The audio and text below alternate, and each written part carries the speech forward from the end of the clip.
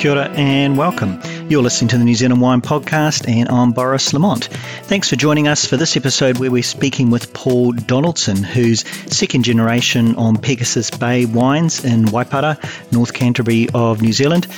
Paul's parents started the winery back in the 1970s and Paul and his siblings are carrying on. So let's go have a chat with Paul. Hi Paul. Hi. Nice having you on the show. Thanks for taking the time out to join us. So you grew up around wine, I understand. So your sort of wine journey starts back some way.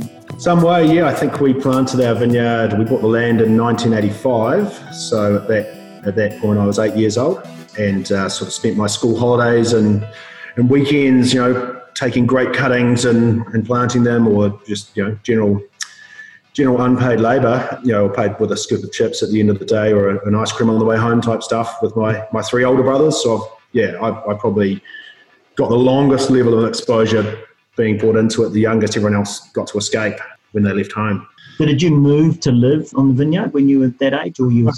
So my dad was he was the head of neurology in a Christchurch hospital, and he was seeing private patients on Saturdays as well. So we just came out every Sunday. We grew up in Christchurch, and in fact, my parents' garage in Christchurch was the first registered winery in Christchurch city limits at the time in 1991 when we had to do our first harvest, but we didn't have a winery out here yet. So, wow.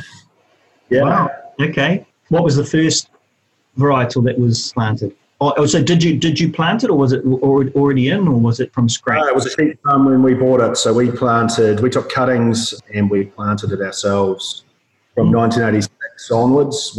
My parents attempted to dry for the first year or two, and it's very free draining soil, and they had quite a high vine mortality rate. So it took them a few years to get irrigation in, and then it was 1991 was actually our first official where we got enough wine in, or enough grapes in, to make enough wine to release. So at that stage we did a Cabernet Sauvignon Merlot blend, a Pinot Noir, and a Sauvignon. Actually, it was a Semillon Sauvignon at that stage, because a Semillon came on stream a bit earlier than the Sauv Blanc, but it was a white Bordeaux blend. Right. Okay. Do you know, was that white? Were there many vines around in the region at that? No.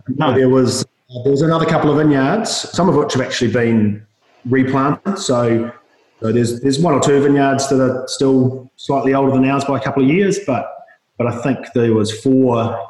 We were the fourth to go in, and of that, some of that old Corbin's Block Riesling got pulled out and replanted as Pinot not that long ago. I think there's really only one or two plants of Chardonnay left that are older than ours now, but it was still a relative unknown thing.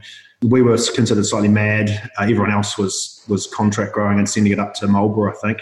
And we were sort of talking about putting in a winery and trying to sell it in Christchurch and run to wheel. My parents. Yeah. You've still got those vines, some of those original vines? Yeah, absolutely. So our original planting is still intact. We did plant it just from cuttings, so we have to have quarantine on our block because very quickly it became known that phylloxera was coming. But that was actually, when we planted, they said, it wasn't even in the South Island then, and everyone said that if it was, it'd be too cold. It wouldn't actually take. But of course, it's all over the country now. So no one cares because everyone's got grafted vines, because only mad people would have ungrafted vines. Right. But about a third of our vineyard is on its own roots. So we've got all those plants, and they're doing well. They're at sort of 35 years old now. That's when the French start saying that they're going to make good wine finally. So we're quite excited. But we did quarantine block, and we've changed our can't wear footwear from another vineyard and stuff on it. Nice to have that age now, yeah. Yeah, as I always think, it gives a much better level of concentration from fruit. It gives a more kind of even fruit set, we've found. Yeah, there's definite. Yeah. It's not just a myth. It seems that old vines actually make good wine. And so 8 was when you started being around wine with your parents and just kept growing up in Christchurch, did you? Just continue? Yeah. Yep. Well, I took the circuitous path to the wine industry. After sort of being forced to work there as a kid, I felt there'd be nothing worse than working there after I got out of university. So I went down to Otago for university. I did a super applicable zoology degree with a marine biology honours year. I started a PhD in seahorse ecology, all the things you do to get into the wine industry. I went up to Wellington and I started a job in banking, and I did mortgages and all that sort of awesome stuff. And then I went over to Ireland, and then I went to the UK for a couple of years, did that OE thing, and finally worked out that it might be quite good to come back and work for the family business. And at that point, because I'd sort of done a bit of botany, my parents were saying, you could come back and work in the vineyard. And I said, actually, I'd much rather do business side of things. And that actually worked in quite well timing. My older brother was already the winemaker. Another brother was already doing sales and marketing, and they were kind of wanting to pull back my parents. So when my parents said we were going to have to force it on a very busy other sibling, and I came along saying I'd quite like to do it, that seemed pretty fortuitous. And because I'm a sucker for punishment, I went and did an MBA part-time at Canterbury University just to kind of get a bit more business knowledge. Yeah. That was 2005, and I've sort of been... Now I'm institutionalised. I probably couldn't get a job in the real world anymore. So what was that? So 15 years ago was when you started getting involved. And so what have you been involvement since then over the last sort of 15 years? Yeah, all the glamour stuff really. I do a lot of forecasting, HR, health and safety, accounting. But when I get the chance, I help out in the winery. And the favourite part is, of course, getting involved in blending decisions, or really just getting to taste all the stuff while the wine crew put their superior palates to the test. I do enjoy the homework that you get allocated, which is a half bottle of a potential final blend that you get to take home and vote on, whether you think it's got the right character or not. But yeah, a bit of everything really, but mostly, management stuff, fun stuff like that. Yeah. Healthy marketing, if I'm allowed to. Family, your siblings still involved as well? Look, I'd say we're probably the most nepotistic winery in New Zealand. We have 9 family members working here. And so all 4 of our sons, both parents still involved, and 3 wives. Yeah, I think it's a recipe for absolute disaster, but it seems to still work. Must make for some interesting debates about the blends then, does it? Pretty robust family discussions, yep. But that's all part of the fun. Oh, very nice. Yeah, well, that's probably very unique for New Zealand. There's not a lot of wineries around like that. Almost the sort of more of the European model, isn't it? Now, obviously, we don't have that bit of history in the industry to have vineyards, wineries that have come down through the generations. I think we're reasonably unique in New Zealand terms as well, I think, in that we've already sort of transitioned to the second generation. So my parents were quite happy to pull back a good few years ago now and do just what they really enjoyed. So my dad, he oversees some stuff in the vineyard, but mainly just to keep him sane. My mum, she moved from sort of doing management stuff to about, I think the day I arrived, she bought herself a ride-on lawnmower and started getting into the garden. So, and I'm only 43, so I feel like we've probably got 20 years before we even have to worry about transitioning to that third gen, if any of our children are keen or even show any promise. Yeah. Well, I'm sure they'll have the opportunity to show promise. And so what varietals, so you mentioned what you started out with or what your parents started out with. What varietals are you producing at the moment? Well, actually, Jay, I did the counts the other day. We're up to about 35 different wines across, if you can consider reserves and things like that, which seems like a ridiculous amount for a winery our size. So we started out with all the traditional ones, a Bordeaux blend of Cab Sauv, Cab Franc, Malbec and Merlot. Very occasionally we split those out into individual wines just based on the harvest and the vintage. Pinot is a very big mainstay of us. A third of our vineyard is Pinot, a third is Riesling, and we make 5 different styles of Riesling. Reasonable amount of Chardonnay, Sauvignon, Semillon. We recently planted, it was 2010, we planted some Gewürztraminer just because, why not have another variety you can't sell in your portfolio? So it's a little bit of Muscat just to, really mix it up. Bit of Pinot Gris. That's that's about all of them. But obviously things like Pinot, we've got 12, 13 different clones and different grafting with rootstocks and various stuff that gives us great blending options in the winery. So they're almost behave different varieties altogether when you try them in the barrel. And are those all those vines on the same location? So we're split across 2 locations now. We pretty much had our maximum planting capacity at Pegasus Bay, and we bought a very small block on very similar soil types about 5 kilometres up the road on the same on the banks of the Waipa River there. And at the moment, all the wines from that go into our main divide range. So we've got up there a bit of Riesling, Sauvignon, a little bit of Pinot, a little bit of Merlot, and that's where our Pinot Gris planting is. We don't do a Pinot Gris under Pegasus Bay, and our Gewurz is up there as well, actually. Yes, the Gewurz actually is the only one that goes into our Pegasus Bay range at the moment, but those vines are now coming up to 10-year vine age, so who knows? I suspect we're seeing some pretty great quality from that site because it shares a lot of similarities with our site. So I suspect it'll be a case of that making it into our Pegasus Bay range at some point. Okay, yep, nice. And you mentioned Semillon and some other whites. You do a white blend? Well, we do a couple of white blends, actually. We do a Sauvignon Semillon blend, which we have since 1991. We've recently released it's definitely a white blend. It's got about 7 varieties in it. It's called Virgence, which is when your eyes deviate outwards before focusing inwards. And we're sort of, that's all little bits from our blends that we would often blend away that we decided were quite nice on their own. So we put them all together. It's got every white we make in it in a single wine. And the most recent one isn't even a vintage one because we found that, Riesling ages at a different level to Semillon, to a different level to Chardonnay. So in fact, to get what we felt was a really balanced wine, it's got about 2 or 3 different vintages in there. So it's just down as a Virgence White Mark 1 as opposed to a wine. So a bit more of an experimental label. We kind of, keep experimenting. That sounds great. Yeah, I mean, that's quite unique. I don't think I've sort of heard about anyone doing that, especially across different vintages, almost like port, moving it from year and adding we do red under the same label as well, which is currently a whole bunch of Pinot, but that's probably going to change. We did a bit of singular Cab Sav and a few other things. So we kind of got a Virgence Red and a Virgence White, and it's really just to give us something fun to play with. Oh, that's great. Is it hard, or do you have quite a following now, like getting that into market and getting people to try different things? There's always a challenge, isn't it, to in market to get people to get out of what they normally drink and try different things, Yeah, absolutely. And to be honest, as a family, we pretty much decided right from the word go that we would just make wines that we like, and we would just assume that other people will like them because we like them. Yeah. So we tried very hard not to be market-led in our sort of house style, but rather just to make, if we want to drink, we kind of said we should never make a wine that we're not proud to show someone. Yeah. And if we don't like a certain style, we just don't make that style, even though some people have told us we should make it because it'll sell well.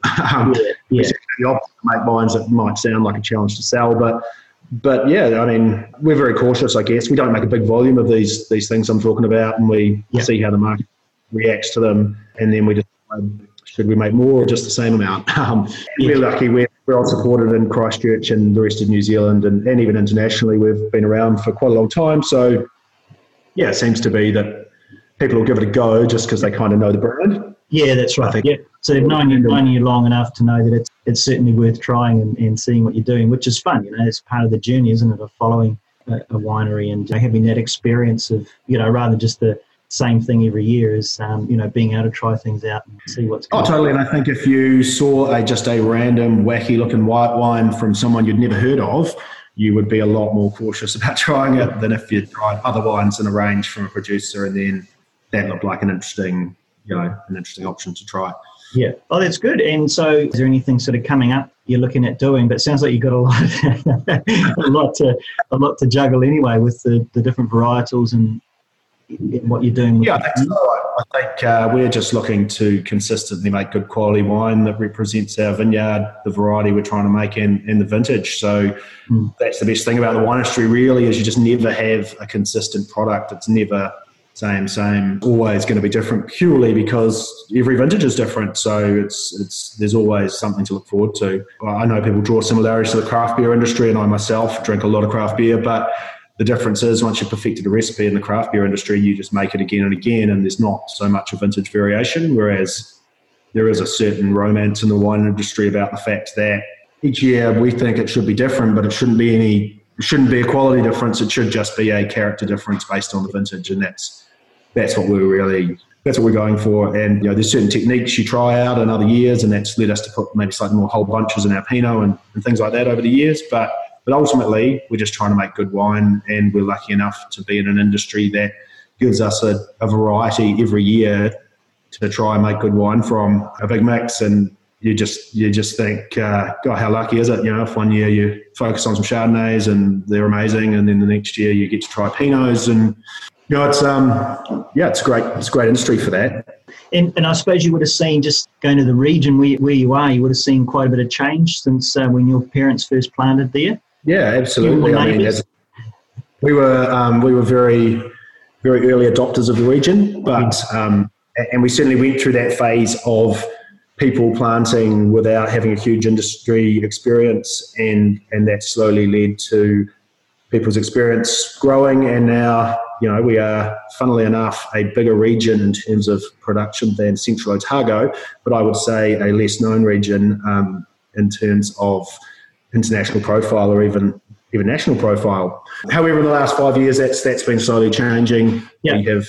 There's been quite a lot of effort put into kind of sending the word North Canterbury around so that people actually understand. No one knew we used to market ourselves as Waipara, and there's Wairarapa, Waiheke Island, Waitaki Valley, Waikato, Waipawa. So no one knows where you say North Canterbury and people suddenly actually know where in New Zealand you are. I think that has led to people actually a willingness to try the wines, and an actual, we've noticed that it's been good. People like what they try.